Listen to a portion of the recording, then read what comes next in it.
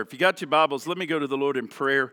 We're going to continue on talking about prayer, and just hope you've been praying at home.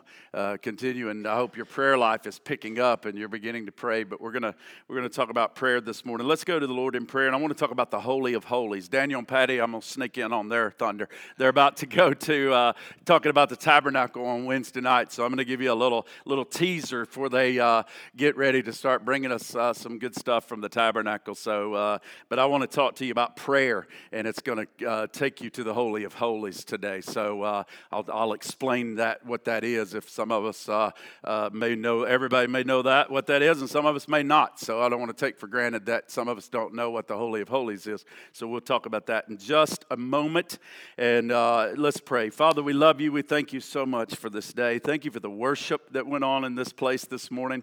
God, we pray for those that are not here, God. We just pray for that you would touch their lives, God, that you would heal their bodies, God. Several that have been, God, hit with sickness, and we just pray that you would touch them. God, we pray that you'd touch Russell, God, that you would heal his body. And Father, we just pray that you would just move mightily in these situations. Touch Merle and others. Margaret, God, touch those that are want to be here, but they can't be here. God, we thank you for those joining us online. Lord, I pray for Marcy this morning, battling a migraine. God, touch her. Pray that you would heal her completely and totally, Lord. And just bless everyone here today, God. All those that are here, all those that are online. Speak to our hearts, change our lives, draw us closer to you through the Word of God. And Lord, let it be you speaking and not me, God. Lord, we just thank you for it. We give you the praise and the honor in Jesus' name. And everybody said amen. Amen. If you got your Bibles, go with me to Leviticus 16. And I want to read a couple of things out of Leviticus real quick just to kind of give us an introduction.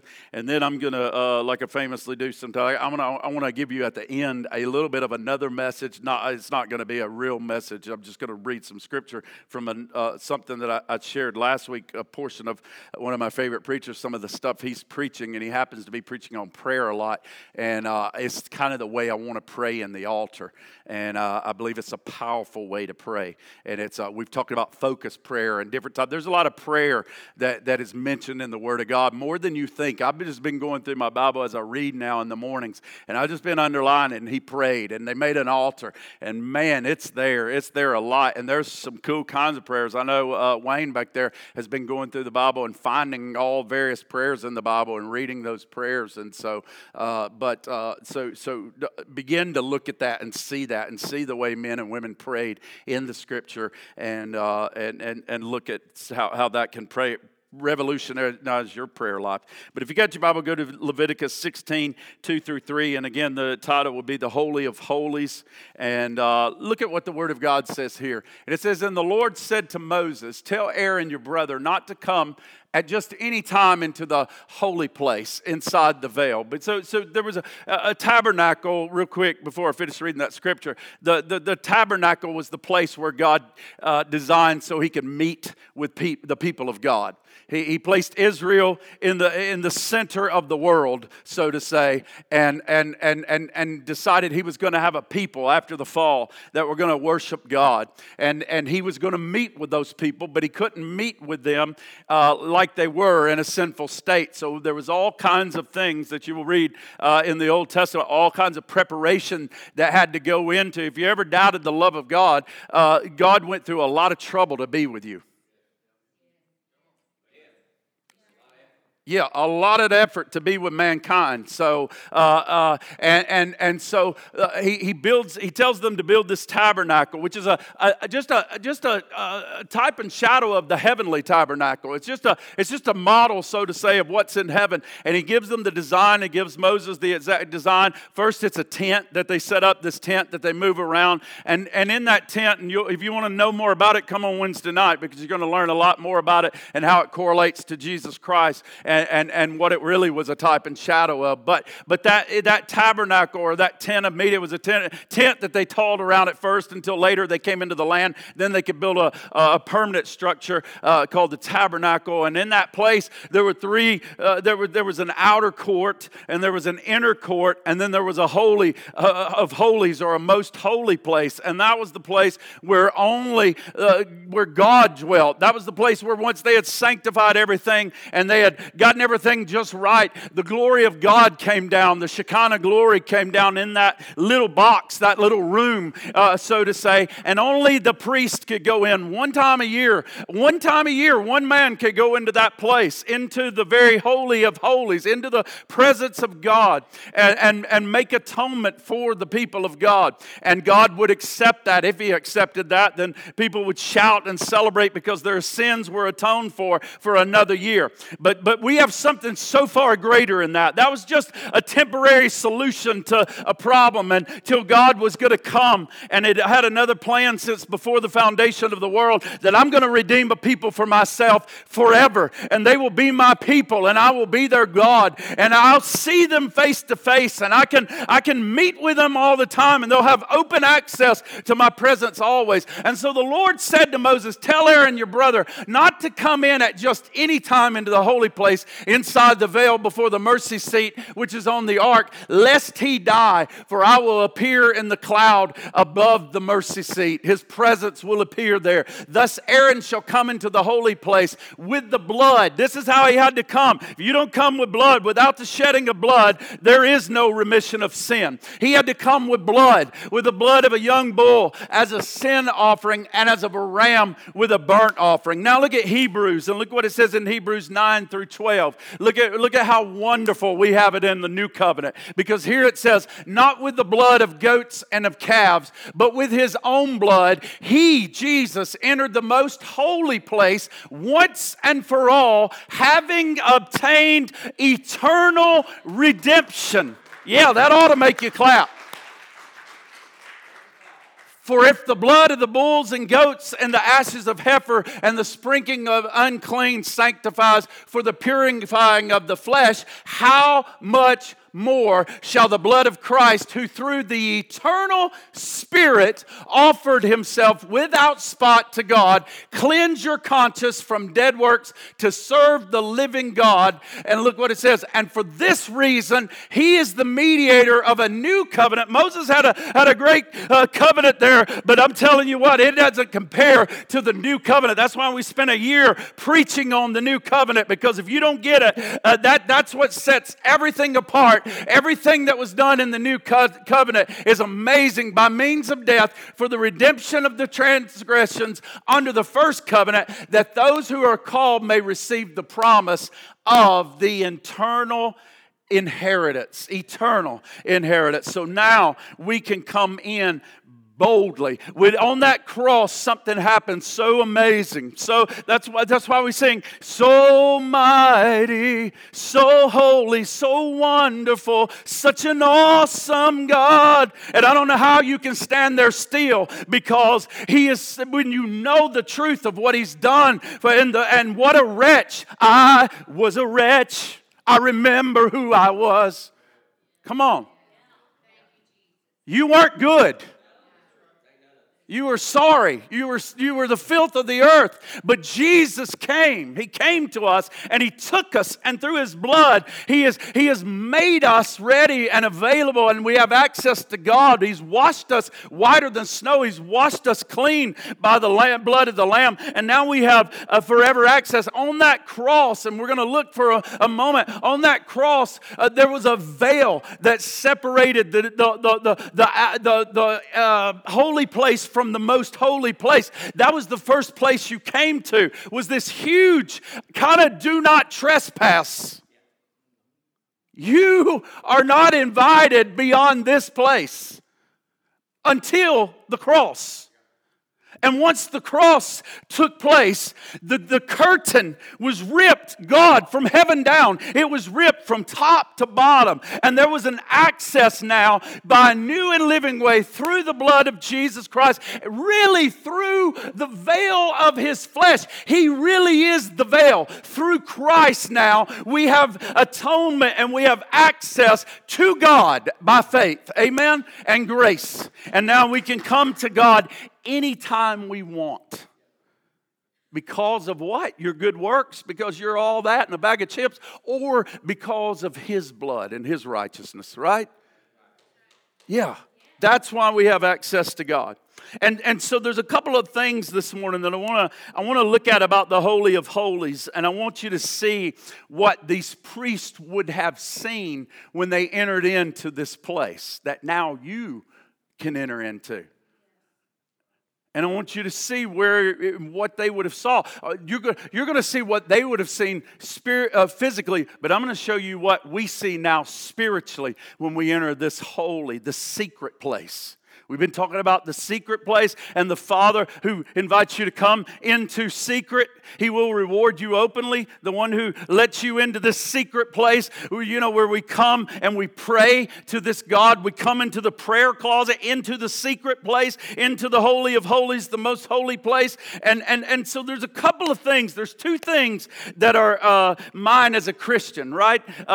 There's many more that are mine as a Christian, but there's two things specifically. One of them is the fact that I'm set apart now, right? You're set apart now. We're set apart from the world. That's what he was doing with Israel. He was setting them apart. It's kind of like you dicing food. Those of you who like to cook, you dice up carrots or something and you move them to the side. You set them apart. God sets us apart. He sets us apart as holy, and He sets us apart and calls us saints. We talked about that in Philippians this past weekend or past Wednesday, that He calls us saints. It's not just some saint you put out in your front yard or something you achieve after you die when you do a couple of miracles or something. No, we are all saints now because of the blood of Jesus Christ. We all are set apart. We are all considered holy to God, holy unto the Lord. And now that means I have access to God.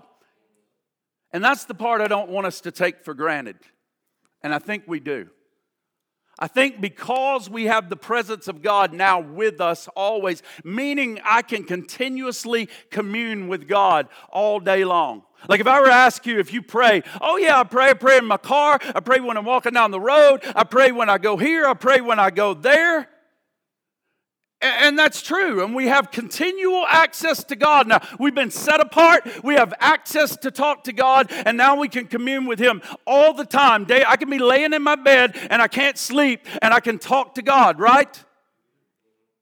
I can be working on the job and something go wrong, and I say, God, I got a meeting in a few minutes, please help me. And I can do that. But because of that, I do not want you to neglect what I think sometimes we neglect. I don't want you to devalue that and not meet with Him and carve out a time to meet with Him on a regular basis. Even though we can continually commune with Him all day long, even though we're always in the presence of God, there is something that the Scriptures tells us is so vital and so important to take time and to cut out and to be with God. To take time, it's like them. God set this nation, like I said, He took them and He put them in the center of the earth, and He put them in this place where they were there, and then He put within the center of the earth this people called the Jews. Then He put within the center them in Jerusalem, the center of the earth, and then in the center of Jerusalem He put a tabernacle, and then in the center of the tabernacle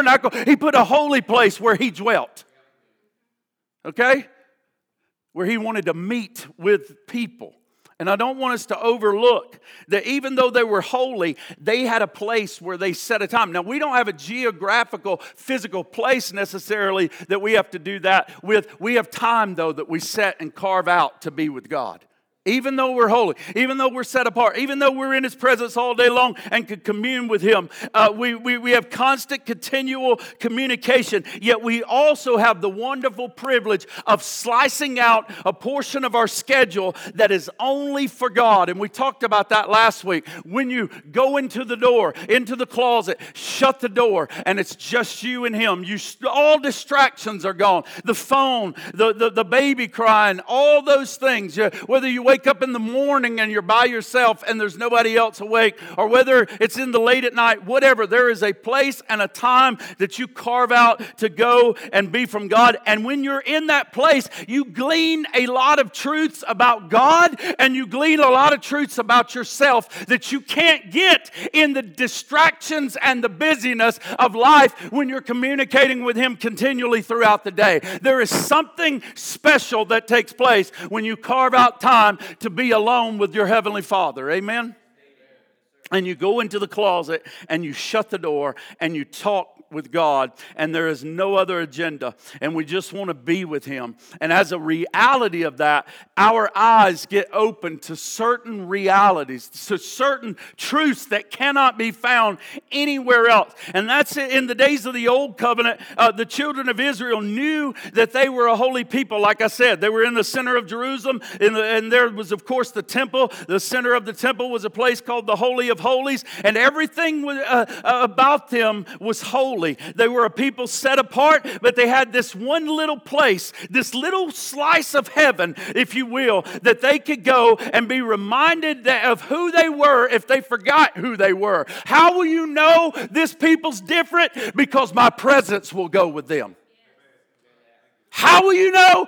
My presence is on them. When that ark lifted up and they began to go into battle, watch out, that ark is leading these people into battle. God's with them. I saw what happened when God was with them last time. Man, he defeated their enemies like nobody's business. I ain't messing with that. And so how will they know? Your presence goes with us. If they ever went into battle without God, without the Ark of the Covenant, then man, they got their tail whipped every time. Amen? They began to rely on the arm of the flesh. And so we go into this place this little slice of heaven that we can carve out in our day. And we can have time alone with the Lord, if you will. And it is there that we can see in the Spirit what this priest saw in the natural. We can see in this place different. If you will take the time and come apart with God, you will see things that you can't see any other time or any other way. For instance, the high priest went into the Holy of Holies, and there would be certain things that he would begin to become aware of as he began to make that journey from the outside outer court, from all those the outside altar to the laver to the coming through of the outer court. And into the inner sanctum, and then into the most holy places. There were all things that he was kind of becoming aware of. And I promise you, if you'll take time and carve out with God, and you'll get to be alone with God, there's going to become some realities that are going to come across you that you're not going to believe can happen in that place. And the first thing is what I said a while ago. The first thing that this priest would have come when he's about to go into the most holy place, he would have seen this veil that was so huge and so thick and so ornate that he would come to this and he would understand the fact, first of all, Daniel, that I'm coming here by invitation only. That this is a privilege. That this is I'm being drawn here and invited here into prayer by the living God. This is not something that I can initiate or do. We have no capacity to interact with Him whatsoever, especially before Christ comes and rips that. There is no way you're getting through to God. And God, so the first thing the priest understands is I am coming to this place, this huge veil, and I am here by invitation only one time a year. Now, thank God we don't have one time a year. We have access now always into the most holy place, right? By a new and living way through the blood. So the first thing he would have come, and the first thing I want you to come and see in the spirit realm when you come into this carved out time of prayer is I want you to come and see that veil. And I want you to see what a privilege it is that we are invited into the most holy place. We're invited into this little slice of heaven. We're invited into the very throne room of God to talk to our Father who sees in secret, and the Father who sees in secret, He shall reward us openly. Amen?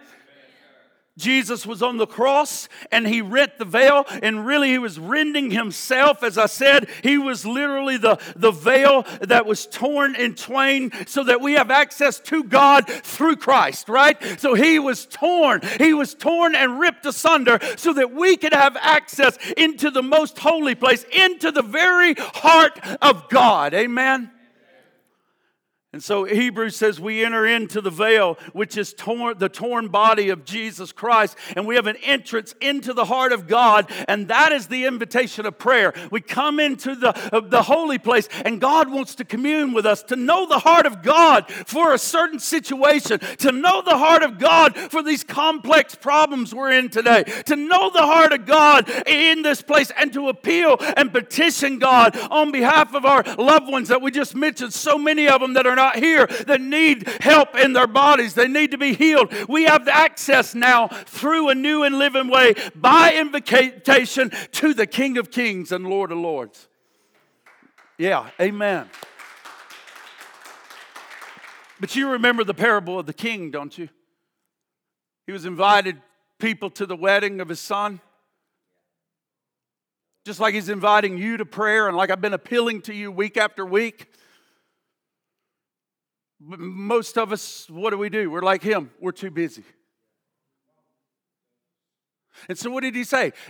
Bypass them and go out there to the ones who are needy, who need me, and I will reveal myself to them. Go tell them, the ones that are needy and need me, those that cry out to me, tell them that there's a banquet spread in here. Tell them there's a little place where they can come and go into the most holy place and they can know me. Go out into the highways and the hedges and everywhere around you and begin to grab anybody you can that needs me and tell them that I have access available to them, that there's an invitation, that I invited everyone, but they were too busy. They wouldn't come. They had to work. They had to take care of kids at Little League. They had to go here, and they had to go there, and they had to do this, and they had to do that, but they had no time for me. Go away with that. Go get the people who need me.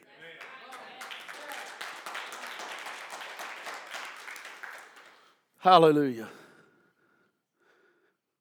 And so he comes to us and he presents this veil to us. And basically what he's reminding us is not just seeing a veil like when we read. Read the Old Testament. It's phenomenal.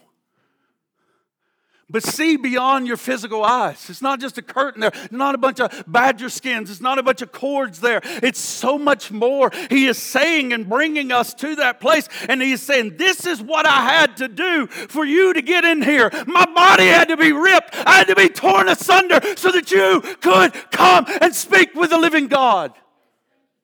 Why am I screaming? Amen. And so the invitation is to the cross itself. That's what it is. It's to enter into prayer in Christ himself. And the veil is the embroidered invitation. It's like invitations to a wedding. Anybody send out invitations to a wedding? The more fancy they were, the embroidered stuff on them, the man, I'd grab it and say, wow, I want to go to this, right? Come on, they're going to have good food, Luke. Right? We're not there for the show. We're there for the food, right? They're going to have good stuff at this wedding. It's going to be amazing. That's what the veil is. It's the invitation of God to say, I'm inviting you into a place that you cannot imagine. And so you come and you see this embroidered curtain, but you see that it's torn. And now that there's access you're invited into the very heart of God. And he reminds us when we come there that it's open. It's open. And so the priest next would walk through this veil, and it would be this ornate curtain that's torn, reminding us that we now are in the presence of God, and it's open to us, and we have access to it. And when you entered into that place, you entered in, Shanae, to another realm. I'm entering into another atmosphere. I'm entering into another realm. This is a heavenly place. This is a heavenly atmosphere, right? There is something in this place. It's something called the heavenlies that is mentioned in Scripture. The reality that God's rule and reign is on earth as it is in heaven. Now He's ruling on earth as He does in heaven. And when they entered into that place, they would have recognized, I'm somewhere not earthly, my friend. I'm seated with God in heavenly places. This place is like no other on earth. And when we spend quality time with God, He reminds us of these truths that you can't get from just hurrying along your day without carving out time to be with God in the secret place. He reminds you the earth is the Lord's and everything that dwells in it. He reminds us as you enter into the quiet place that God is all around you. We used to sing a song, it's in the front, it's in back, on the right, on the left, inside, da-da-da-da-da-da. I mean, He's everywhere. He's all over me. That's what the song was. He's all over me. He's on my left, on my right, in front and back, under me, over me. And He's living all around. I mean, you can't, He's everywhere. And that's what you would have come into that place, and you would have realized God's all around this place. He would remind you that angels always behold the face of your Father. He would remind you that they're always reporting to God, going back and forth, doing the bidding of the saints. They travel like the wind. They're always watching out for you. We talk about demonic forces. Oh, it's getting bad. Demonic forces, demonic forces, demonic forces. Do you not understand there's myriads of angels out there as well that are God's messengers that are out there on behalf of the saints of God? And when you go into this place, you'll realize that you are in another realm and that God is doing your fighting. He's doing your bidding for you, and that it's amazing. If they would have kept looking, he would have come in and recognized, I've gone through this open invitation. I'm now in this heavenly place, in this heavenly realm on earth as it is in heaven. And then all of a sudden, he would have recognized the throne is there. The throne is there. No, see, I don't see any excitement on your face. God has invited you to His throne. See, you don't understand, I guess, kings in this culture. But when you went in, nobody goes into the throne of a king. That's why when Esther went in there to appeal to her people, she was committing suicide. You don't barge into the king. But God has invited you into the king's court. To the throne. He would have come in and recognized I'm in another realm. And now I see the throne. I see the presence of God.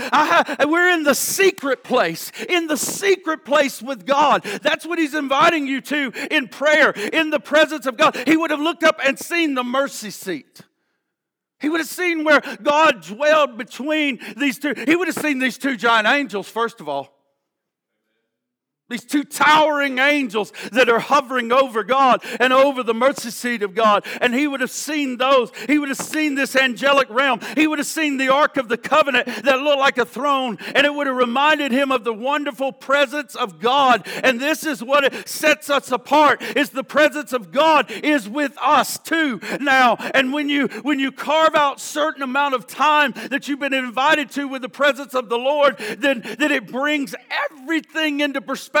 You begin to see all of these things and understand all of these things, and you begin to embrace all the negativity that you've embraced from the world, all the things that when you don't go here, that it begin to bombard your mind, and all the things that come in and get you to not believe this book. All of a sudden you come in, and one embrace from God causes everything to be overshadowed and overpowered, and every sad or negative thing, Jeremy, begins to fade away. And you experience what you could never face before when you leave out of that place, right? One smile from God and it puts everything in perspective. We're bombarded with so much information that pulls us another way. It pulls us away from this place of prayer. But one time back in there, and all of a sudden that fades away, and we begin to go back in the right direction again. We begin to understand that God, I forgot what the Lord has done. I forgot what He's done. Look what the Lord has done. He healed my body. He saved my mind. He did all of these things just in time. Amen. And we begin to remind ourselves. We begin to understand when we enter into the secret place, into the Holy of Holies, and then we enter into there and we cut off every other lying voice and we shut down everything for a moment. And that's why He says, go in there and shut the door, because we shut up out all the other voices and we begin to hear the voice of God. And that's the place where, like I said, I see the throne, and I'm reminded that God has everything in control. It's not Washington. It's not Donald Trump. It's not Joe Biden. It's not this one or that one. It's not the UN. It's not Russia. It's not any of these others. That God is on the throne. He's still seated there. Nobody's taken His place. Nobody's moved Him off of that throne field. He sits ruler and king of all the earth, King of kings and Lord of lords. And if something is going on, it's because He has sovereignly and divinely allowed it to happen. Amen. the one who flung the stars into space, I'm reminded he lives. I'm reminded that he lives here. He doesn't just live there. He lives here. He has moved into here. He's moved into me. And it causes us to shout. It causes us to our hearts to just leap for joy. And then the priests would have gone on in and they would have seen this God of the covenant. They would have seen the Ark of the Covenant. And they would have understood that they had breathed in all kind of skepticism from the world. But now they would go in and say, He's a God that takes care. He is a God that fulfills His promises. He is a God who cannot lie. That's the God of covenant. That's the God of Abraham, Isaac, and Jacob. That is the God who cannot lie. And they would enter into that place, and where they've been breathing in negativity all day, now they would breathe in hope. Oh yeah, He fulfills His promises. Oh yeah, He's not broken one. He delivered me from the paw of the lion. He delivered me from the mouth of the bear. And He delivered me from that uncircumcised Philistine. And He will deliver me again. Amen. And so you go in there and you breathe in hope and you breathe in His promises, folks. You know He'll fulfill every promise. And then you walk out of that room and you are filled with hope when you go to the job. You're not doom and gloom and despair. You now come out of that place where you are filled with the life and the hope of God. And all of a sudden, all those around you now can see that and they're drawn to that and asking you for the reason of hope that you have that is in your life now. Amen? That's why under dark times, that's why under judgment, many people can come to salvation. Do you understand that? Because in the darkest times, if you'll be the light of the world, if you'll come out of that place with God and spending in the secret place where you're in that place with Him and you come out of that place with hope again. Hope, oh, it's terrible. Oh, God, it's awful. We're going to get laid off. The economy's going to crash. All these things, what's going to happen in the future? And we become like that until we go into this place and we're reminded of God's promises and then we come out with such hope. Oh, yeah, He said it's going to be like this. Oh, yeah, He said it's going to get labor pains and birth pains and all these things are coming, but He's in control and He will crush the wicked and He will bring in the righteous to a new eternal home where there is no more suffering and no more dying and no more death. And so we begin to be reminded of that and we walk out of that place in such hope as the light of the world. And people can get saved because they see that hope. They see it in our lives. It's like this. All we need to do is to let that light shine because darkness flees when light is turned on, right? If I was to turn all this on and you couldn't see in these windows and then it was total pitch black dark and you turn the light on, even a smallest light, a candle overcomes the darkness. And that's what God is calling us to in these last days is be a light. And so let your light shine before men that they see your good works and glorify your heavenly Father. Amen. It's like this, if these walls were blue and I turned off all the lights, I could convince you that these walls are white. Right? But if I turn on the light, I'm going to have a hard time convincing you those walls are white and not blue. Because the light exposes the darkness and it tells the truth. And if we would be the light out there, the only way they can deny that those walls are not blue is if they shut their eyes. Do you understand? It's time to be the light of the world. It's time to go into the prayer closet and to come out and not be as hopeless like men are outside of these walls. When they look, they will see two things in our lives that will come out that way. They will see what they have done with the world, made a mess of it. Right? God gets the blame for everything we've done, what sinful man has done. They will look at what they've done to the world, and then they will begin to see the hope that is in Christ and the hope that is in the Christ that is in you. They'll realize that there is hope because of the hope that is rising up in your life, that He's faithful to His covenant. Then when they went inside that place, and if you'll go inside that place in your secret time of prayer, they would have seen that the holy place, or they would have seen the Ark of the Covenant. And that's this idea of going on the the Ark of the Covenant would have been this big mercy seat, like I said. And there would have been, when they stay on the outside for too long, when you don't go in there, when you just communicate with God, oh, hurrying, I'm going to work, I'm going here, I'm going there. You don't see these things. You don't get to see the things that you see in secret with God in the most holy place, this carved out time where you need to be with God. And when you stay out of that place for too long, what begins to happen? The devil gets in your ear and he begins to condemn you, doesn't he?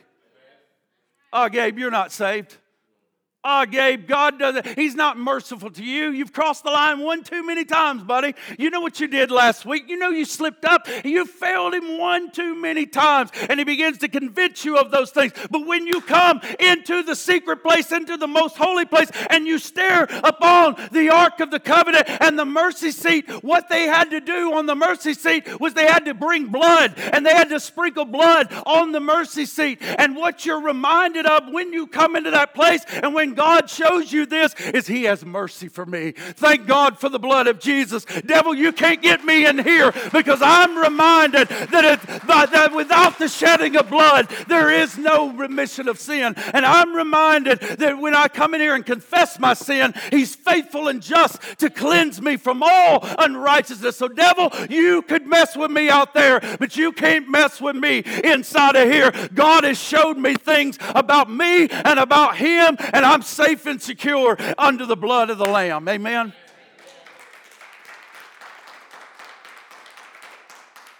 So you come in and you see the mercy seat. I'm forgiven. I'm cleansed from all unrighteousness. And then you come in knowing I can acknowledge my fault of what I did do this week. That if I did fail this week, Shanae, there's mercy there. There's a God who I can confess my fault to, and He will forgive me. And so there's mercy waiting for me. We come to the mercy seat and acknowledge our frailty. We acknowledge our fault. We say, God, help me, wash me, recalibrate me. Get me back on the right path that I was on. Do that. We lay prostrate before Him and let Him do that to us. And then another thing that this priest noticed was the ark of the law. It was the ark. In the ark was the law. Right? Inside that box. They called the Ark of the Covenant. That was in the most holy place. There was a couple of things that they were told to put inside of that box. And one of those things was the law. Right? The 10 Commandments. That's your Bible.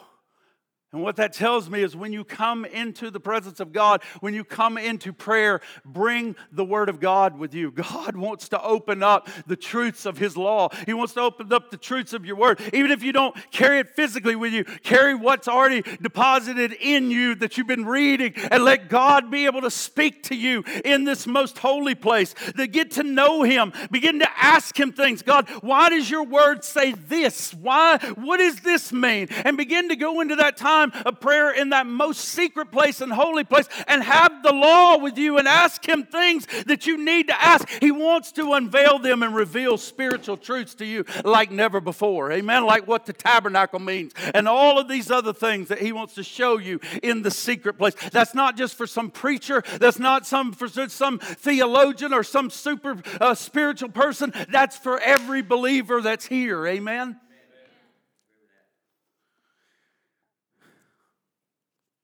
And even though we have the privilege of talking with the Lord anytime and anywhere, I'm begging you never to devalue carving out time for God.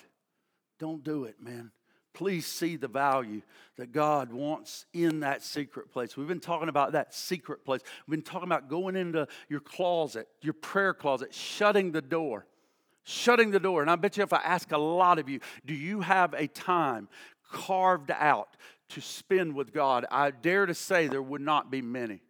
That most of it would be just spouting off a prayer here, or spouting off a prayer there, or now I lay me down to sleep, or praying at dinner time. But I'm telling you, there is value and benefit to carving out, even though you're already a holy person, even though you have the presence of God with you, even though you can commune with Him all day long. And I'm not bringing condemnation on you with a message like this. I want you, as God draws you, I hope God in the coming days will draw you as you're watching TV to say, turn it off, Mackenzie? Would you just turn it off and come with me? Would you just turn it off and come spend time with me? I hope He'll just draw you. Will you say no to the friends today and just come be with me and just come to that place where God wants to commune, where He's inviting us now into this place where He wants to show you all kind of truths about you and about Him. I want to close with this in just a moment. I want to close with something that my favorite preacher last week preached on,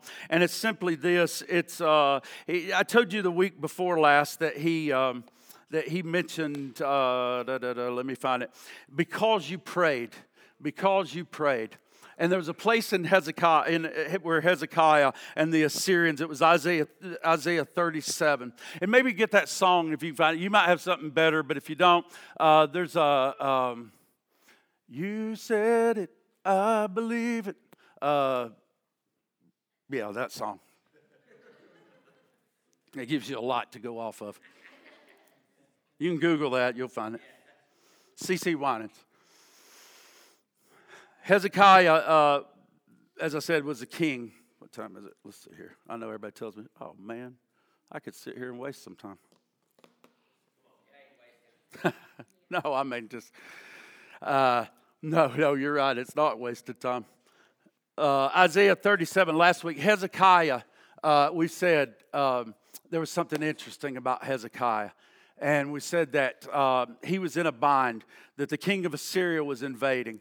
And he had 185, I believe, 1,000 army that had swept through Judah, and was coming, and it was right outside the gates of Jerusalem, threatening to take over. And we said something interesting that began to happen. Hezekiah began to, rather than intercede and pray to God, which he should have done, he began to negotiate with the king. And you remember I said he took off the gold off the temple.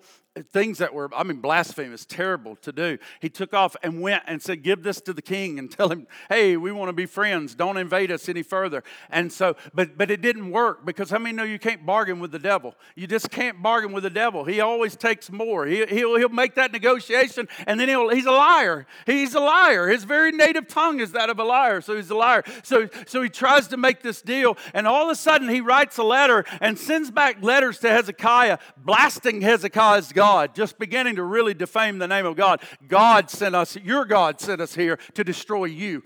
He just starts putting him down. He's talking smack. He is like really a trash talker and a good one. And he's just doing this and doing this and doing this. They take the letter to Hezekiah, and finally Hezekiah does what he should have done at the beginning. Rather than negotiating, he begins to spread the letters out before God. He goes into the temple, and he begins to go into that place, and he spreads them out, and he says, God, see what the king has said? And he said, we need your help. Deliver us. Do something now, like yesterday. And the Bible says they went to sleep that night after they prayed. And when they got up the next morning, God said something. He said, you go back and tell Hezekiah. Before that, he told the prophet, you go back and tell Hezekiah, because you prayed. And that's the very words in Scripture. I'm going to do this. And that tells me prayer needs to be done, and it works. Well, I got a new phrase for you this week. And it's just as good or even better. And it's in Genesis 32. And how many remember the story of Jacob? It's one of my favorite Old Testament stories. Jacob swindled his birthright out of his brother. Jacob and Esau, two twins, and all of a sudden the Bible says that the older automatically gets the birthright. And Jacob, you remember, he's a heel grabber. He's a deceiver. He's coming out of the womb grabbing the heel of his brother. There's been this wrestling of two nations going on in this womb, and he wants the blessing, man. And all of a sudden one day Esau, the hunter, the red man, comes out from hunting all day, and he's famished and he's hungry. And Jacob's over there cooking up a nice pot of stew.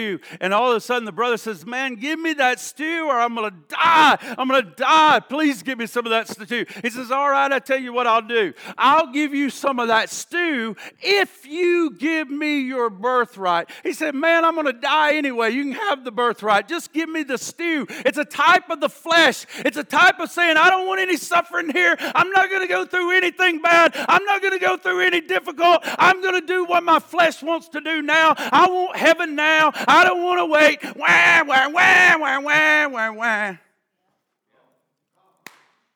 I don't want the cross. I don't want suffering. I don't want to buy. I don't want this kind. If this is what Jesus means, I don't want it. I don't want to wait for heaven till on down the road. I want it now. And so he compromises. He wants his now, and he takes it now. And the Bible says all of a sudden he realizes what he's done. He gets, furious. He is going to kill his brother. Kill him. So mom begins to say, get your stuff and get out of here now. Go to my brother Laban, go to my family and stay there for like a long time till your brother cools down. And so Jacob goes and he leaves, and all of a sudden he stays there, and you know the story. He gets Laban's a better swindler than he is. But God blesses him. God blesses him so abundantly. God's favor and his presence is on him. He's the blessed seed. It's going to come through Abraham and through Isaac and through Jacob. And all of a sudden, so this man's here. All of a sudden, finally, God has come to Jacob now, and he's told Jacob, it's time to go. So Jacob comes to Laban and tells Laban, it's time to go. I'm going to leave. It's time for me to leave and go back to where my people are and all that good stuff. Well, at a certain point, he's headed back. He hears that his brother Esau is coming. And here's the deal. Not only is his brother Esau coming, he wants to meet his brother, but he knows that he's coming, and he hears that he's got 400 men with him. Now, here's my deal. We're going to find out in a minute the answer to this story is Esau doesn't kill him. But here's the thing. I don't believe you bring 400 men just to come hug some guy's neck. I believe that there's something going on here that he brings. He brings this entourage of 400 people with him that he's coming out to meet Jacob. Well, Jacob does the same thing that Hezekiah did. And he negotiates rather than pray. And what does he do? We're going to divide the family up. And here's what I want you to do. I want you to take these goats and these sheep and these everything and give him all kind of gifts. Give him bunches of gifts. I got plenty. Give him lots of gifts. And here we're going to break the family up. He had 2 wives and some concubines. Let's break them up and break their families up. And I'm going to send one on ahead this way, one behind, because if one gets killed there. But Jacob's smart. He's like, man, I'll just stay back and let y'all go first and see what happens, right? Very selfish man, right? And all of a sudden the Bible says, I want to read it and then I'm going to close. Because now I'm lying and I'm preaching to you 2 sermons like I said I wasn't going to. Genesis 32. I want you to see this. So leave that there. So Jacob went on his way, and the angels of God met with him. And when Jacob saw them, he said, this is God's camp. And he called the name of the place Mahanaim. And then Jacob sent messengers, and that's what I just told you. He's negotiating. Then it comes down. Then the messengers are returning, saying, we came to your brother Esau. He's also coming to meet you with 400 men that are with him. So Jacob was greatly afraid, distressed, and he divided the people that were with him in the flocks. And he said, if Esau comes to one of the company and attacks, then let the other company, then the other company which is left will escape. And then Jacob said, and here's where Jacob finally wises up, and he begins to pray. And look at what Jacob says in verse 9. Then Jacob said, O God, my father, Abraham, and the God of Isaac, and the Lord who said to me, return to your country and to your family, and I will deal well with you. And I'm not worthy to be the least of all the mercies and all the truth which you have shown your servant, for I crossed over this Jordan with my staff, and now I've come with 2 companies. And then he says, deliver me. It's the same thing that Hezekiah finally wised up and said, oh God, help me and deliver me. I pray from my hand, from my brother, from the hand of Esau, for I fear him, lest he come and attack me and the mother with my children. For you said,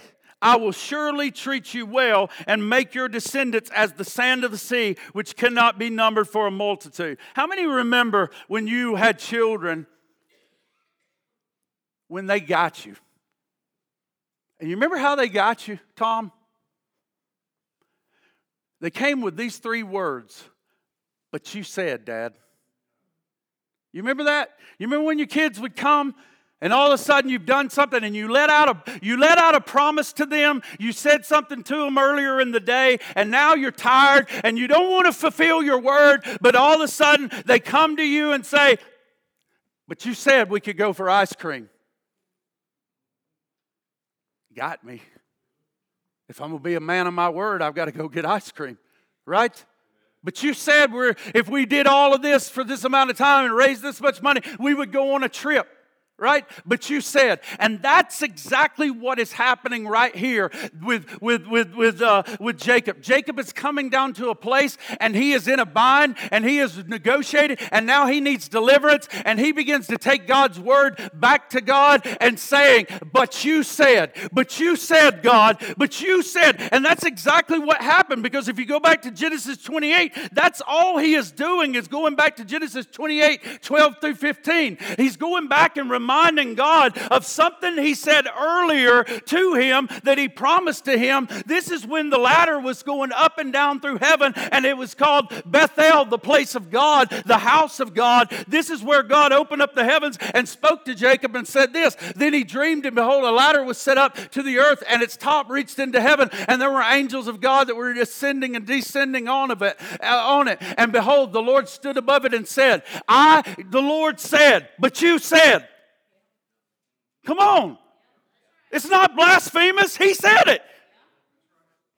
And behold, the Lord stood above it and said, I am the Lord, the God of Abraham, your father, the God of Isaac. The land on which you lie, I will give it to you and your descendants. Go to the next verse. Also your descendants shall be as the dust of the earth, and you shall spread abroad to the west and the east and the north and the south. And in you and in your seed shall all the families of the earth be blessed. And behold, I am with you and will keep you wherever you go, and will bring you back into this land, for I will not leave you until I have done what I have spoken to you. God, you said. My brother can't kill me. God, you said you will bring me into the land. And folks, that's how we're going to end this message today, because there's a lot of you saids in the Word of God. Listen to what 1 John 5:14 says. This is the confidence which we have before Him, that if we ask anything according to His will, if He said it, it's His will.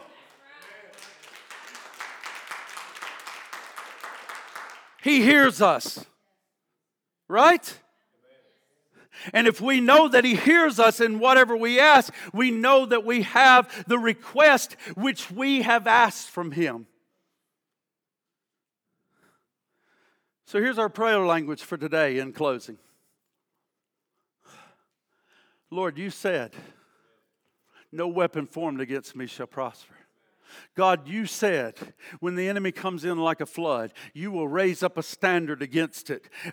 God, you said, greater is He that is in me than he that is in the world. God, you said, by your stripes I am healed. God, you said in Romans 8:37, we are more than conquerors. God, you said in Romans 8:31, if God be for us, who can be against us? God, you said the name of the Lord is a strong tower, and the righteous can run into it and they are safe. God, you said, I will never leave you nor forsake you. The Lord is my helper. I will not fear what man can do to me. God, you said, you are my refuge and my strength. You are a very present help in time of trouble. God, you said, I will keep you in perfect peace, whose mind is stayed on me. I'm not going to lose my mind in this last day. You said, God, you said you would put angels around me and protect me. God, you said if I give tithes and offering, the windows of heaven would be open, overflowing blessings would be poured out. God, you said you will pass through the waters and I will be with you. And when you walk through the fire,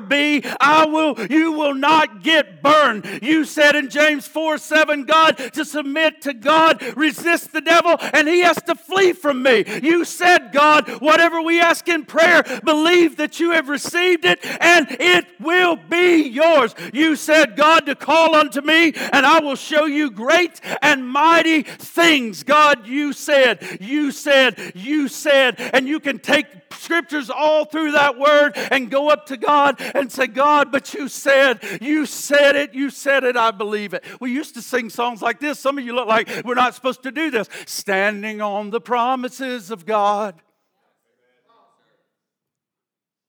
Was that not what we were supposed to do?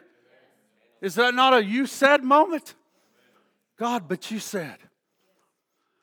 We're going to play this song.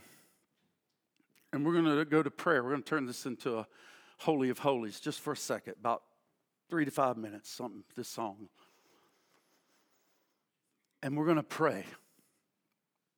And those that can stand, if you'll stand, or if you want to kneel, or if you just want to sit, that's fine. But I want you to worship. And this is how I want our prayers to go today. But God, you said, my brother's bearing down on me. I believe that prayer, I believe it changed Esau's heart. I just really do. The Bible doesn't say that, but I believe that prayer changed Esau's heart and turned him into a man that came. And when he comes and sees his brother, he winds up hugging his brother. Don't you think God can do that? And so this is going to be our prayer today for Russell. God, we need a miracle. And you said you're still in the miracle business. Amen. And God, we need prayers for Margaret. Say, and God, you said in your word, by your stripes we are healed. God, you healed all kinds of lame people in the Word of God. We're calling on you to touch this foot or this leg or whatever's going on. And God, you said, Lord, I saw it one time. You come and you healed Peter's mother-in-law from a fever. God, you can touch my wife right now and heal her of a migraine. Amen. And so let's just take God's word. I believe He loves. I believe He wants us to come to Him and to remind Him of His word. I believe that there's nothing wrong with that. I believe if you want God to listen to your prayer, I believe those 3 words can be powerful. But God, you said. And so this song says, "You said it. I believe it. It is done."